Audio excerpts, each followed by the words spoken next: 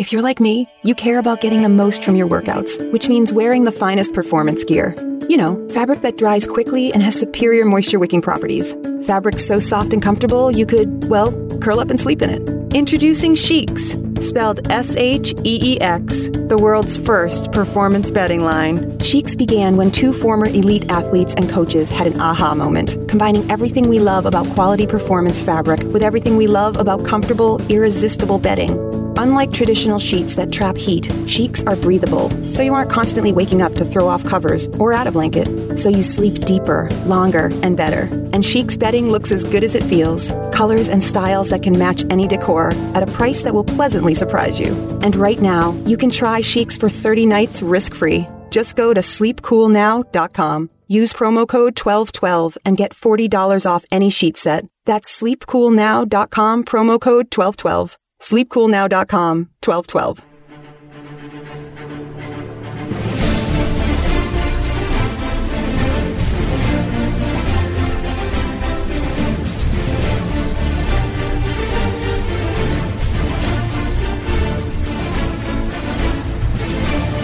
This is hour number one of the World According to Zig podcast for this July 23rd, 2017. My name is John Ziegler. I'm the host of this show where you can still get the truth about news, politics, media, sports, and culture from a true conservative perspective in this world turned upside down. And after taking a week off, boy, is there a lot to talk about. In fact, there's so much to talk about. We're going to be doing a special third hour of the podcast. This has the potential to be the best podcast in the history of the World According to Zig podcast for a couple of reasons. Number one, hour number 3 will be the first time I've ever told publicly the full, unedited version of the John Ziegler O.J. Simpson story and my role as to how O.J. ended up in prison. Reason why we're doing it this week is because it was announced this week that he will soon be getting out of prison after his parole hearing this week. So that's hour number 3. But even that, I believe, is likely to be topped by hour number 2. Because in hour number 2, we are joined by mega conservative talk show host celebrity Glenn Beck. We've had some really good guests on the podcast. You could argue that it depends on the demographic, that Franco Harris might be more famous than Glenn Beck. He certainly was at one point. And we've had Franco on the air, on the show. We've had a bunch of other really great guests. But in my opinion, the interview that we just did, and we're taping this, by the way, on a Saturday as opposed to normally on a Sunday to accommodate Glenn and his religious beliefs, we were perfectly happy to do so. It's the best interview I maybe have ever done in my life, and I've done some pretty high-profile interviews, and it's definitely the best interview I've heard with Glenn Beck or any celebrity of that level. And I'm not overhyping this, in my opinion. It's that good. It's that important. You will not be able to turn it off. So that's hour number 2. So what about hour number 1? Well, let's review some of the news that has occurred over the last 2 weeks. I guess the two major stories were stories we were talking about 2 weeks ago. The death of the effort to try to overturn Obamacare, which, by the way, I've been basically predicting for months was not going to happen, using the metaphor of a Rubik's Cube without all of the pieces, and therefore you can't put it all together, despite what President Trump has said, that no one knew how complicated the healthcare is. Well, everybody knew how complicated healthcare is, and it's just not doable. And then obviously the second big story has been the developments with regard to the Trump-Russia investigation. And 2 weeks ago, you may recall that I told you that the story at that time, which was that Don Jr. had only met with one female Russian lawyer, and they talked about adoptions, and it didn't go anywhere. I told you that was bullcrap. I told you that story was bullcrap. Even I did not anticipate the story falling apart as quickly and as dramatically as it did. Because boy, did it ever. It turned out to be a bald-faced, blatant lie. Not just one-time lie. This was a lie over numerous situations over a very long period of time. You may recall, you may know that Don Jr. was first asked about this, to my knowledge, back at the Republican convention of last year, not specifically the meeting, but the topic in general, and totally denied any contact whatsoever. Then it was about adoptions. Then slowly but surely we started to learn, oh, yeah, by the way, he was told it was about trying to have the Russian government help the Trump campaign beat Hillary Clinton because they had dirt on her. Then we find out who else is in the meeting, and it turns out that these are people who have had prior associations with Donald Trump in particular, as well as the Russian government, very tied in people, and the lie after lie after lie. Now, I realize the truth doesn't matter anymore. I realize that lies are accepted now. In fact, sometimes they're preferred. That's how pathetic we've become as a society. Lying is now just accepted, often preferred. And I know that the Trump fans, they don't care. They think the lying is good because they think the lying is all about the fight to beat Hillary. And that this is the ends justify the means because they were just going to use everything they could to beat the big, bad, evil witch. And I just don't buy that. I mean, first of all, that's not even what I think their real motivations were. I think this was mostly about, at the time, them creating contacts with the Russian government for when they lost, because they didn't think they were going to win. And Trump has said numerous times that had been trying for years to do business in Russia. There have been some indications he had some success. Don Jr. made some statements that indicated that money from Russia was flowing in. But that's my perception right now of what the primary motivation from the Trump perspective was. Now, did they want dirt on Hillary? Sure. But here's the big thing with the lies. And I've not had any Trumpster be able to answer this question for me on Twitter, Facebook, what have you. And boy, do they go after me hard. Why all the lying? Why all the lying? If there's nothing going wrong here, if there's nothing nefarious happening, why are you lying about it? Why are you lying about it blatantly? Why are you lying about it in ways that can be easily disproven and have now been easily disproven? Although the Trumpsters are so dumb, they're so cult-like.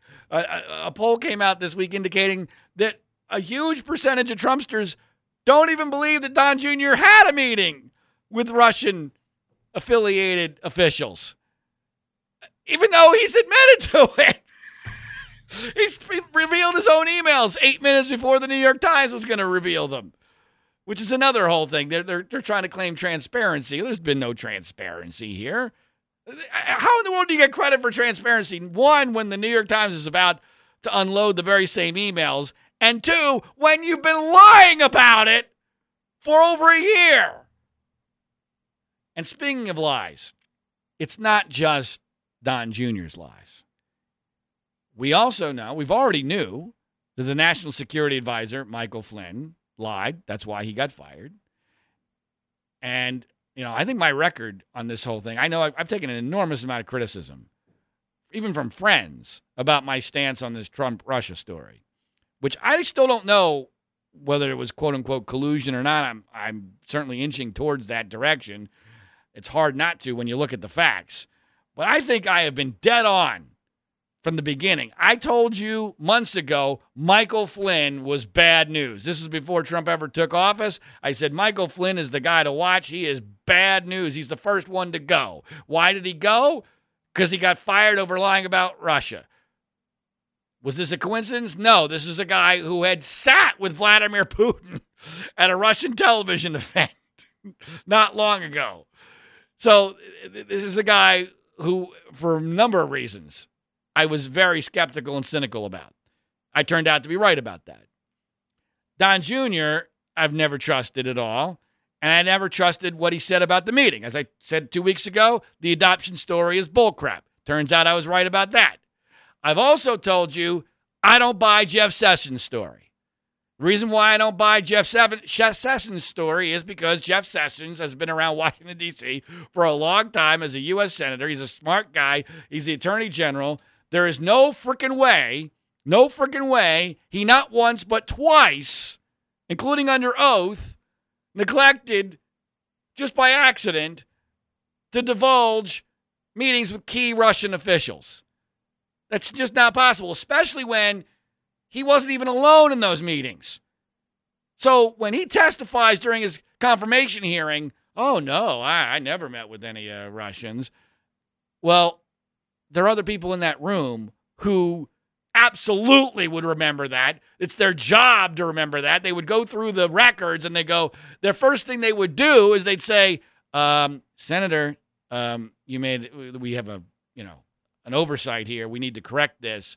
Remember when you met with Kislyak in your office during the campaign? That didn't happen. Well, why didn't that happen? Well, I don't believe that they're that incompetent. I'm willing to blame incompetence on almost anything. I don't believe that they're that incompetent, especially when it happens a second time. So I've told you, we talked with Evan McMullen about this. If you want to go back to a prior podcast, I said, look at Jeff Sessions. You can't just say this is fake news. It doesn't make any sense why Jeff Sessions would do this. And then, of course, he recused himself from the Russian story, the Russian investigation, which he should have done, although there's more information on that, which I'll get to momentarily. But then we learn just yesterday that guess what? Sessions blatantly lied. Unless you believe in a unbelievable series of coincidences. Because here's what you would have to believe. Here's what we now know. Unless this is completely fake news, for which there is no indication that it is, other than the president saying that it is, which, by the way, here's how you know something is not fake news. When Donald Trump says it's fake news. I mean, Trump is not difficult to figure out.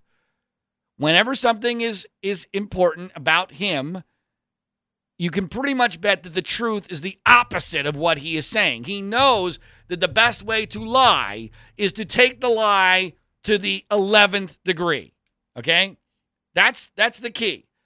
When Trump is thinking about his lie, he doesn't lie at a 1 or a 2 level. Now, when he says fake news, these go to 11. That one goes to 11.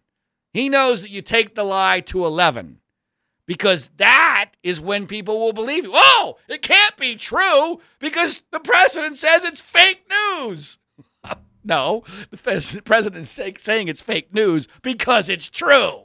And this has happened numerous times, and it's happened just in the last 24 hours with regard to Jeff Sessions. Because Jeff Sessions, we now know, unless you believe in this massive conspiracy, lied about the nature of his meetings. Not just that he had the meetings, but the nature of his meetings. And the reason why we know this is because we have intercepts of Russian intelligence, U.S. intelligence, intercepted messages from Russia indicating that they had spoken to Sessions about the campaign during the campaign. Now, here's what I mean by the massive conspiracy. That has to be real because at the time these intercepts happened, the Russians have no idea that eventually Sessions is going to lie under oath about it. They have no idea Trump's going to win. They have no idea Sessions is going to be attorney general. They have no idea about any of this. So there's absolutely no reason whatsoever for Russians to be lying in what they think is secret conversations. It doesn't make any damn sense. In fact, it's just flat out ridiculous. It's one of many ridiculous theories that you would have to believe in to believe that this is all a big witch hunt or this is all fake news. It is not fake news. What is it? I don't know. I don't know yet. It is not fake news. It is not fake news when you have the national security advisor lying and getting fired over Russian contacts. Then you have the son of the president of the United States blatantly lying over an extended period of time and only being forced to tell the truth because the New York Times was ready to come out with it. And you got the Attorney General of the United States, after having recused himself, he's already recused himself from the Russia investigation. He lied under oath again when he talked about the nature of the contacts. These are all things that if a Democratic administration, if an Obama administration, a Hillary administration had done, people would be setting themselves on fire on our side on a daily basis. Sean Hannity would go outside a Fox News channel and he would set himself on fire on a daily basis as long as the ratings held out. I mean, you cannot parody the level of hypocrisy among the quote-unquote conservative, now state-run media on the Russian issue. Again, I don't know what happened for sure. I have some theories. I have very strong suspicions, which I'm sure I'll get to in due time. But the idea that this is fake news is bullshit. All right? And if the shoe was on the other foot, our side, conservatives, would be going rightfully crazy. Crazy. Especially when you consider the fact that everything Trump has done is consistent with him being at least partially blackmailed or compromised by Vladimir Putin. Everything. And it's going to be fascinating to find out what happens this week because it was just announced today that a Russian sanctions bill is making its way through Congress with bipartisan support that will make it nearly impossible, if it passes, for the White House to later dilute the sanctions against Russia. Now, is Trump going to sign it? I think he has to sign it. I mean, if he were to not sign this, it would be effectively the same thing if Donald Trump had hired a skywriter to write across the White House, "Yes, I am blackmailed by Vladimir Putin," if he does not sign this. Now, if he signs it, it doesn't mean that he's not. It just means he had no freaking choice because it's so obvious. And by the way, folks, this would not be going through use your brains for a second, folks. Those of you who think this is fake news or suspect it might be fake news or think that John Ziegler's jumping the gun because he hates Trump so much. I actually have been incredibly reserved on this story, in my opinion. But use your brains. If this story was fake, would Republicans in a Republican-controlled Congress be working with Democrats to make sure that this Russian sanction bill flies through nearly unanimously on the fast track? No, they would not be doing that. They would be protecting the president because the president has made it clear he doesn't want to sign. He wants no part of this. Gee, I wonder why. Because in a rational world, by the way, if you use your brain again, Trump should be thirsting for a Russian sanction bill. Anything to prove that he's not a pawn to Vladimir Putin, which, by the way, there was more evidence that he is this week when we suddenly announced, oh, by the way, yeah, we're no longer backing the Syrian rebels, which is what Putin wanted us to stop doing.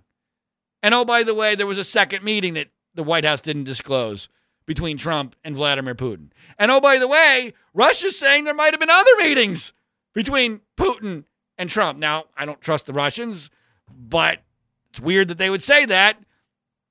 Why is there no transparency? Again, by the way, when Trump claims transparency, that means we're not being transparent. It's very easy. It's very easy to interpret Donald Trump's lies. Just take what he says. If it sounds like a lie, just reverse it. And you know then what the truth is. Almost 100% of the time. That's the way he works. That's his MO. It's worked very, very well for him in his life. Because lying is effective. If you're especially if you're a celebrity and you're perceived as being super rich and you're perceived as being powerful, people want to be lied to. They love lies. It can be a very effective way of living, especially when you have no conscience and you're basically a sociopath, which is what Trump appears to be. So we have a situation where Trump, to my way of looking at things, has done nothing inconsistent with being blackmailed. Is he actually being blackmailed? I don't know. But that, to me, is the major concern. I'm interested in Russian collusion because I think it's a horrendous precedent and we need to find the truth and we need to figure out what the hell happened. But that's not, to me, I'm worried more about, okay, what are the practical implications of this? The practical implications of this, theoretically, are we have a president of the United States who is compromised by an adversarial superpower or near superpower run by a Bond villain in Vladimir Putin. This is not complicated, folks. 4 years ago, even 2 years ago, conservatives would have looked at that and go, oh, yeah, obviously, duh. Now, at least half of our minds are polluted. The Trump virus has debilitated the thinking process of massive numbers of people who call themselves conservatives. The polling on Putin and Russia has gone through the roof on the Republican side, which is just insane-making. I mean, it's unbelievable. Idiots! Imbeciles! So back to the recusal by Jeff Sessions, because something else happened this week with regard to that and Donald Trump, which I think was key, and not that many people noticed it, although a few did. And I did an interview, interestingly, with Glenn Beck's network, The Blaze, on the Pat and Stu show, which I believe you can find at freespeechbroadcasting.com.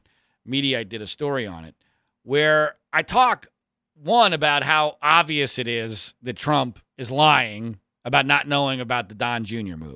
meeting with Russians, the one with Manafort and Kushner. It's obvious, okay? I wrote a whole column about that for Mediaite. It was exceedingly popular, which is unusual for me. Usually whenever I write something that's very popular, I think, ooh, that might have sucked. Because if it's popular, that must mean it sucked. But this actually was popular because it was good. And you can find that also at freespeechbroadcasting.com. And I'll get to the reasons why it's obvious that Trump is lying about that in a minute. But here's what happened with regard to Trump and the recusal of Sessions from the Russian investigation. He gave an interview to the New York Times. And I urge you to read the transcript of the interview Trump did with the New York Times. By the way, the failing New York Times, just today, he tweeted about the failing New York Times being so outrageous. Then why did you give 3 of their reporters an exclusive, extensive interview? Well, because he's addicted to media attention, and he wants acceptance in the club. And in New York City, the New York Times still runs the club. That's one of the things that's driving Trump, and what he wants acceptance within the club. And I think he's realizing he's never really going to get it, but he's going to keep trying. But read this transcript, because I defy you to read the transcript and find for me 2 or 3. You might be able to find 2, but you will not be able to find 3. Find 3 consecutive sentences that make sense at all. I don't think you'll be able to find 2, but I know you will not be able to find 3. And this is a long interview. I think it's like 7,000-word transcript. You cannot find 3 consecutive sentences from the President of the United States that make any sense. I'm not talking about things I disagree with. I'm not talking about lies. Okay? I'm talking about simply being able to form a coherent thought that makes sense in any semblance of a logical progression. You cannot do it. I think he is ill. Because even I don't think he's that dumb. I'm not a doctor. I don't have an expertise in what would be causing this, whether it's the pressure of the job, the pressure of the Russian investigation, whatever it is. He's ill. Now, let's be clear. Being a mega celebrity, which obviously Trump has been for a long time, is in itself an illness. This is one of the many reasons why I've always felt that Trump was uniquely unqualified to be president of the United States. Because he's not just a narcissist, he's not just a sociopath, not just an egomaniac, but when you're a massive celebrity, you lose all touch with reality in this country. Trump hasn't had touch with reality since what? The 70s. So, I mean, this is not the person you want running the free world, even if they were qualified. And he's not qualified. He doesn't have the knowledge. He doesn't have the intellect. He doesn't have the character. These are all the things I've warned you about for over a year. And it's obvious. But in this interview where he's completely incoherent, he actually says something that to me was as close to a guilty plea, an inadvertent guilty plea, as I've heard so far. He said that if Jeff Sessions had told him when he hired him to be Attorney General that he was going to recuse himself from the Russia investigation, that he never would have hired him. Now, that's extraordinary on a number of levels. The first level of extraordinariness is, what the hell are you doing saying that about your Attorney General? By the way, your first major political supporter, your first senator to endorse you. I mean, this is a guy who supposedly values loyalty, but he never gives it back. He throws everybody under the bus. So Sessions puts his whole career on the line, his reputation on the line, to back Trump, and this is what he gets, how he gets repaid. That's number one. Number two, what the hell are you doing undermining your sitting Attorney General? He's your Attorney General. And you're telling the world you wouldn't have hired him. And by the way, the reason why you wouldn't have hired him had to do with you. Had only to do with you. In fact, he even said what he did in recusing himself from the Russian investigation was, quote, unfair to the president. Unfair to the president. Which in my mind is even more delusional than if he had said unfair to me. I mean, unfair to me would have been just narcissistic. Unfair to the president, putting in the third person. Now you're talking batshit crazy stuff. All right? So he says to the New York Times, it was unfair to the president. But that's not the most significant part. That's troubling. That's stupid. It's self-defeating. It's undermining your own Attorney General during a pretty critical period of time.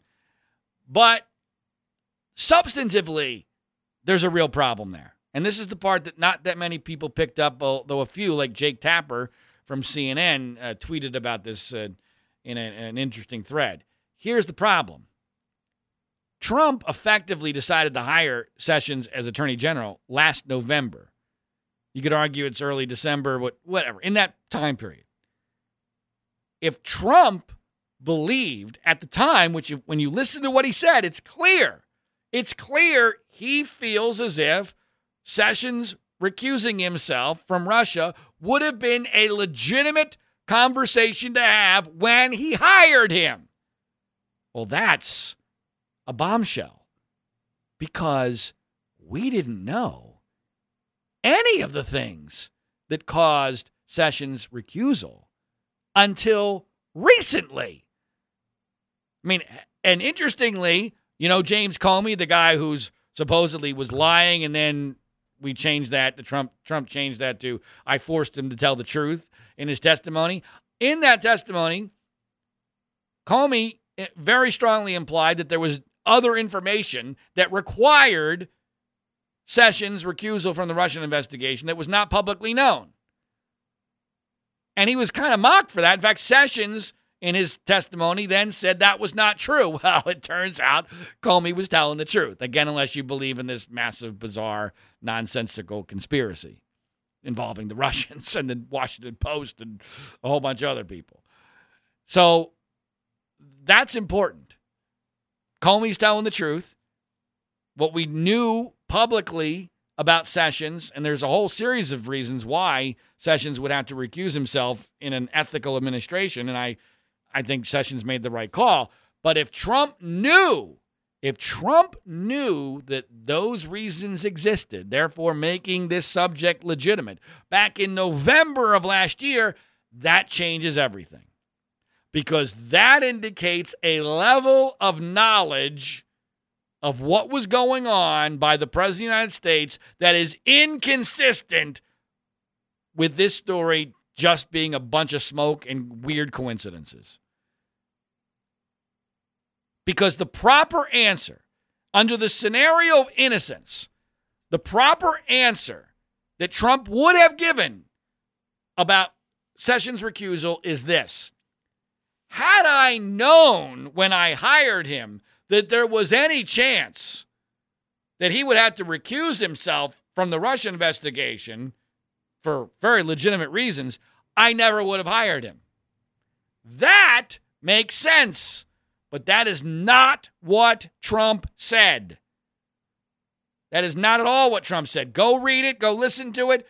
It is clear Trump is accepting that would have been a legitimate conversation to have back in November or December. Now, I acknowledge that it's always dangerous to hold Trump to the letter of what he's saying because he's not a good speaker. I mean, he makes Sarah Palin seem like William Shakespeare.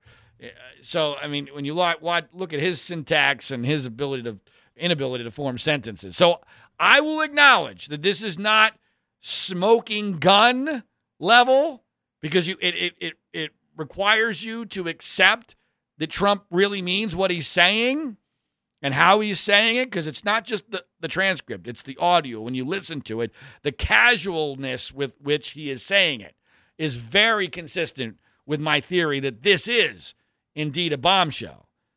So I'm not suggesting this is 100% proof, but it is really strong evidence, especially in the context of everything else we know, that Trump was very much aware of everything that had transpired, which is why he was so concerned when he originally took office as to whether or not Comey would be personally loyal to him. So you got to put all these pieces together, folks. And I know a lot of people, and I guess it's because people are busy and they just don't want to hear about this. They're tired of the story. It's uncomfortable. I'll acknowledge no one wants to believe that the guy they voted for president from their party is a Russian stooge. That this is effectively the bizarro world version of the Manchurian Candidate. And again, I'm not saying we're there yet, but there's a lot of stuff that's very consistent with it. But in order to understand this story, you need all the pieces. And, of course, you're never going to get all those pieces from Fox News Channel, The Drudge Report, Breitbart.com, Sean Hannity, or Rush Limbaugh, because they're not going to give you any of the pieces. That's why you're not going to put them all together. Very, very few conservatives are putting all these pieces together. And one of the things you conclude when you put all the pieces together is Trump had to know about that original Don Jr., Paul Manafort, and Kushner, his son-in-law, Jared Kushner's meeting with the Russian officials. He had to know. Again, I wrote a column about it, went into great detail. Check it out at freespeechbroadcasting.com. But the essence of it is this. This is not a normal presidential candidate. We know that, right? He's a control freak. Everything goes through him. In June of last year, they had very few resources. They were a heavy underdog. They weren't even officially the Republican nominee. They were not. These are not people that stand on rules or precedent or formalities. There's nothing. There is nothing that indicates that this is the kind of information that would have been kept from Donald Trump. Plus, we have lots of evidence from his speeches and his tweets at key times that he seems to be in the loop on this, almost to a comical level. So using Occam's razor, it is obvious that what really happened here is, as soon as Don Jr. got that email, he said, "Dad, holy shit, can you believe this? The Russians want to help us beat Hillary. They've got dirt. We're going to meet with them." Trump would have loved this at every level because at this point he's already expressed huge admiration for Vladimir Putin. So the idea that Vladdy loves him, oh my God, this is so cool. He's now in the cool people's club. Putin likes him. Putin wants him to win. Putin is someone he respects because Putin is way richer than he is, way more powerful than he even is today as president. And that's what Putin respects. I mean, that's what Trump respects. Not to mention he's wanting to get into Russia for years to do business, which, again, I think was a primary part of the original incentive here. This was a dual track. Hey, maybe they can help us win, but if we don't win, when we get out of this campaign, maybe we can finally do some business in Russia because we'll have made the relationships. We've work together, quid pro quo, what have you. So, anyway, the reality of this is that here's where we are in this story, okay? This is how divided America is. A third of the country is now basically convinced that Trump is a Putin pawn and that this is the worst scandal that's ever happened in America. A third of the country thinks this is fake news and a witch hunt and knows almost none of the details. A third of the country doesn't even know where Russia is. That's basically where we are. That's how effed up we are as a country. Now, people ask me, where am I on this? I am closer to group number one than I am to group number two and getting closer to group number one every single day. It's not because I hate Trump. I have also predicted numerous times he's going to survive this. And right now, here's the scenario, which I think is a horrific scenario for America, and especially the Republican Party and what's left of conservatism. I think he's going to fire Bob Mueller. I think he's going to issue pardons. I think that there's going to be a whole hell of a lot of outrage, but nobody on the Republican side, or hardly anybody on the Republican side, is really going to stand up and say enough is enough. This is outrageous. This is a line that cannot be crossed. There will be a firestorm for a week or so.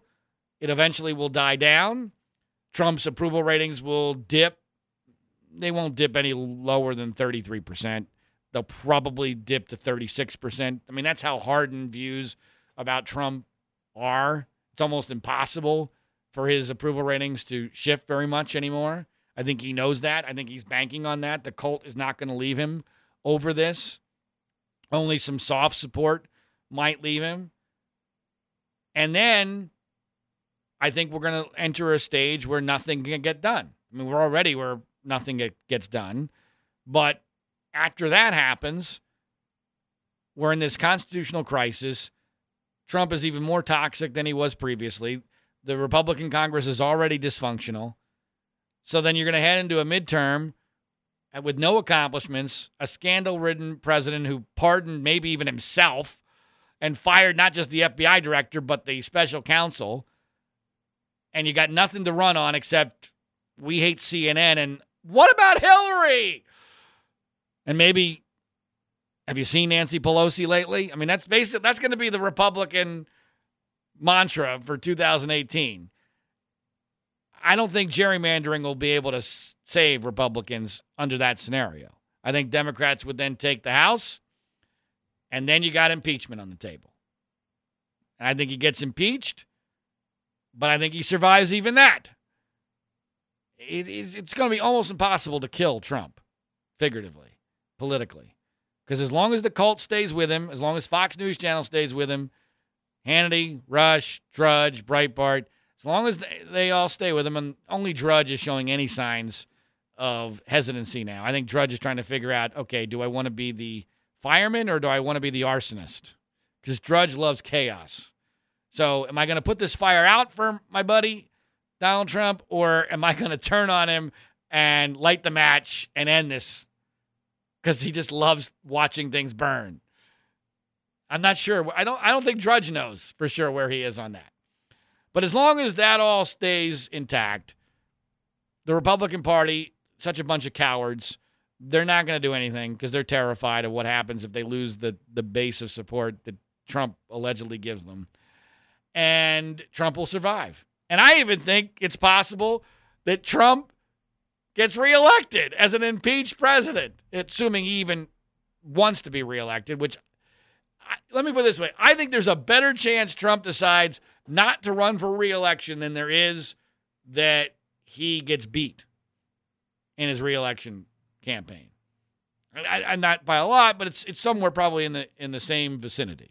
I think that that's at least as likely that he decides not to run. So it's probably using the thirds. Everything's always in thirds. I think there's a 33% chance that he decides not to run, 33% or thereabouts that he runs and wins, and 33% the Democrats actually find somebody who can walk and talk and not piss off more than 55% of the American people, and they end up winning. But none of this is any good for. This is the bottom line of that of everything, and that is, where's the winning? Where's the damn winning? I was promised so much winning I would get tired of it. Obamacare is not going to be repealed. Nothing's going to get passed there. And oh, by the way, it's the worst of all scenarios. Not only is Obamacare not going to get repealed, now Republicans own it. Ha! Great job, guys. Way to go. You not only didn't fulfill your promise, you not only kept us with this failing healthcare system that's borderline socialized medicine, but now you own it, whether you realize it or not. Boy, that couldn't have worked out any worse. And now we got, speaking of Sessions, we got Jeff Sessions passing rules that appear to be clearly unconstitutional, that now the federal government can override state laws and confiscate property from people who haven't even been charged with a crime. This is conservatism. This is freedom, folks. And in case you're wondering about, my ultimate theory that Trump was going to eventually turn into a Democrat, how about who he picked as his new White House communication director? Anthony Scaramucci. This guy has given more. He's basically Donald Trump, only younger and with good hair. And he can actually form a sentence. There's three things that make him different. He's given to as many or more Democratic candidates than Donald Trump has. He loved Obama. He supported Hillary. He's anti-Second Amendment. He's pro-choice. He believes in global warming. He's against walls. I mean, he gave one of the most anti-Trump statements in the history of Fox News Channel on Fox Business Channel back in 2015. You can't make this up. It's comical.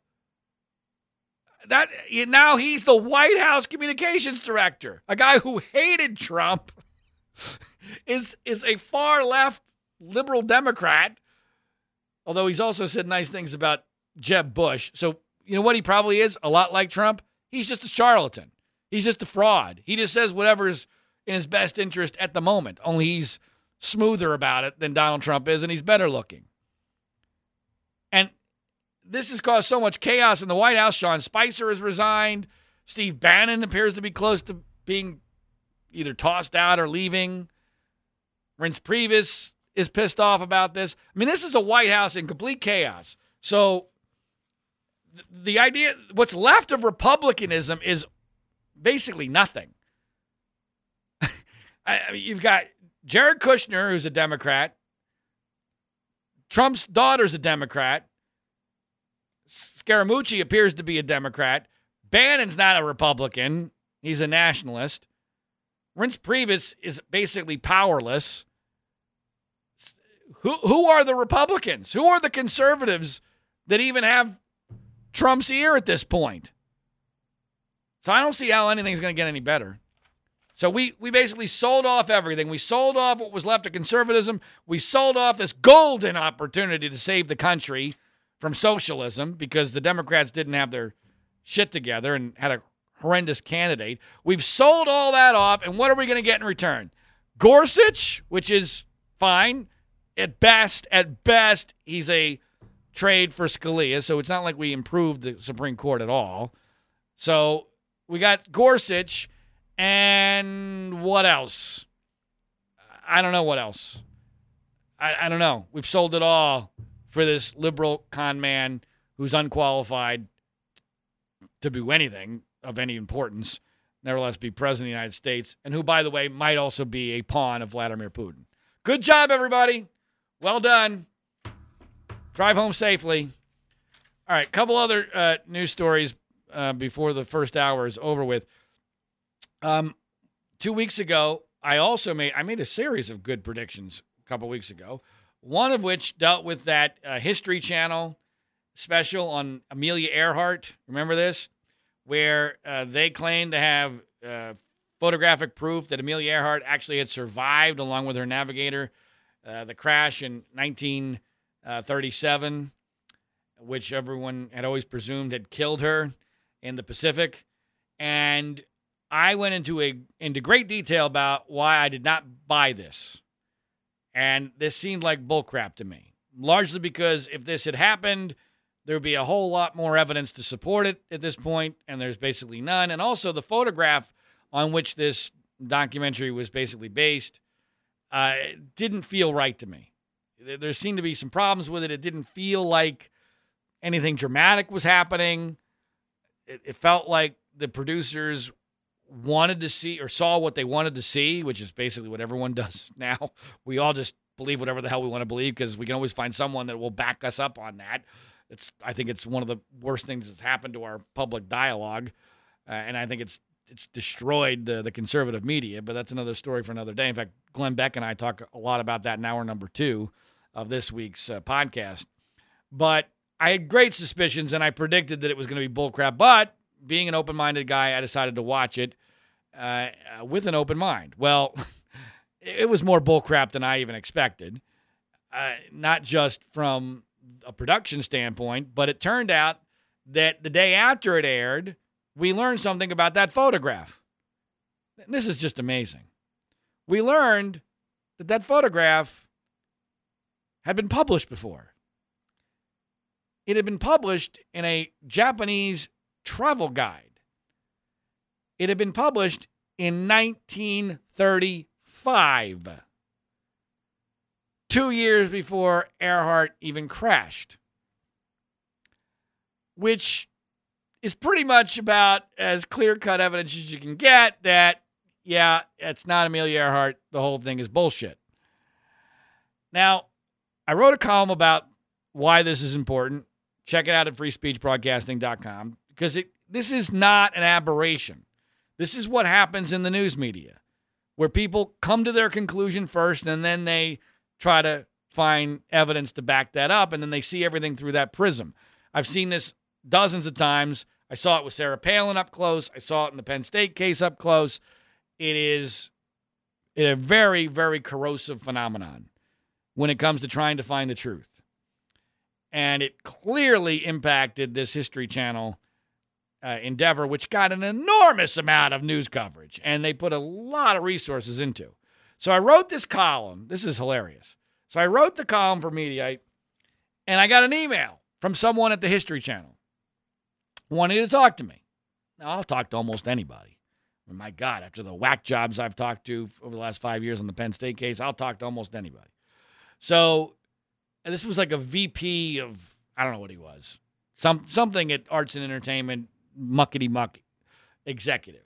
And we exchanged messages, and then he calls me back. And his basic point to me was, John, you shouldn't be rushing to judgment on the photograph being a fraud and History Channel being duped. I said, oh, really? He said, well, it's possible that the Japanese blogger who in 30 minutes was able to find this photograph using effectively the Japanese version of Google, it's possible that he has created a hoax. I don't think he used those words, but that was the gist of what I was getting. I said, oh, really? So you're telling me that a Japanese blogger was able to recreate in 24 hours this fake publication from 1935 in an obscure Japanese travel guide that just happens to have this photograph? You really believe that? I said, you have any evidence of that? He says, no, but we're investigating, and I just think you should keep that an open mind that that's possible. I said, direct quote, I said, you know what? I think you need to start working for the Trump administration in the press secretary's office. Because that's the time. And shockingly, the phone call lasted maybe 15 seconds after that. And I'm not sure who hung up on whom, because I was ready to hang up on him and he was ready to hang up on me. But shockingly, telling the guy from A&E, the executive, that his unsubstantiated, nonsensical, it's just flat out ridiculous theory that the Japanese blogger who cracked this case in 30 minutes was creating a fraud or a hoax qualified him to work in public relations for Donald Trump. That did not go over well. One other story I want to mention before this hour is up. I never get a chance to go to the movie theater anymore unless it's a kid's movie because I got a 5-year-old girl. So, I'll see all the big kids movies in the theater. But adult movies, I never get a chance to go see. But last night was an exception. My wife let me play hooky because Cyrus Nowrasteh, the filmmaker who created The Path to 9/11 and The Stoning of Soraya M. and The Young Messiah, who we've had on the podcast before, he's one of my best friends. He and his wife, Betsy, who is a fellow screenwriter with Cyrus, they suggested that we go see Dunkirk last night, which is opening nationwide this week. And I was really glad that I did. One, we had a great time, but also the movie is outstanding. And I don't say that about a lot of movies. This is the story of how the British soldiers during World War II, before America became part of the war, was able to evacuate hundreds of thousands of soldiers from the last stronghold in France as the German army was basically overtaking the entire European continent, and that last stronghold was in Dunkirk. Thus the name of the movie. This movie is extraordinary from a production standpoint. It is thrilling. It's also not too long, which I thought was good. It's exceedingly well done. The only thing I will suggest if you go to see the movie, which I urge you to do, is do a little bit of research on what happened at Dunkirk, because it was interesting, especially for a pretty short movie, that the filmmakers almost go out of their way to not get you up to speed and educated on what the situation was there. So I can see, especially younger people, being a little confused about what was happening. So, and it's not that complex of a story, but they really, I thought the riskiest thing they did in this movie was they really presumed that the audience knew a little bit about American, or not just American, it's obviously not American history technically, but knew a little bit about World War II history, which is dangerous. Overestimating and counting on the intelligence or the education of the American public is a very dangerous thing to do, as we've learned, especially in the era of Trump. So I'm not sure why they did that. So just make sure you're a little bit up to speed on what happened at Dunkirk, and then once you do that, prepare for maybe the best movie experience you've had in a long time. And it's also an important movie because, especially if you've got a kid who's old enough to be able to accept some violence in a movie, make sure you take them to go see Dunkirk, because the subtitle of the movie Dunkirk should be A Time When Men Weren't Pussies. That's what they should call the movie. Dunkirk, A Time When Men Weren't Pussies. And because what really strikes you is not just the heroism, but the casual heroism, the belief in doing the right thing just because it's the right thing to do, the willingness to sacrifice, the courage that it took to pull this off is really extraordinary. And in my opinion, if somehow the exact same situation occurred today, I don't know about in Europe, I'm sensing the same thing has happened in Europe. But if we were called upon as Americans to do what the Brits did in Dunkirk, I don't think there's a chance in the world we pull it off. I think we would all just collapse. I don't think anyone would meet the call to arms or the call to bring in the boats, or I think we would all just say, you know what, it's too bad. We're just going to leave them there. I think that's what would happen, because courage is dead. Principle means nothing. No one believes in anything more important than themselves. So it's a really important movie, and go check it out for yourself. All right, now, we got a special hour number 3 coming up. I've never fully told the story of me and O.J. Simpson and my role in how O.J. Simpson ended up going to prison. His parole hearing went, unfortunately, very well for him this week. That's why I'm going to use this week to tell that story. So make sure you stay tuned for that in hour number 3. And in hour number 2, you've got to listen to the Glenn Beck interview. Best interview with a major celebrity that you're likely to ever hear, especially on the subject of the conservative media and things related to it. Make sure you do the two things I've only ever ask of you.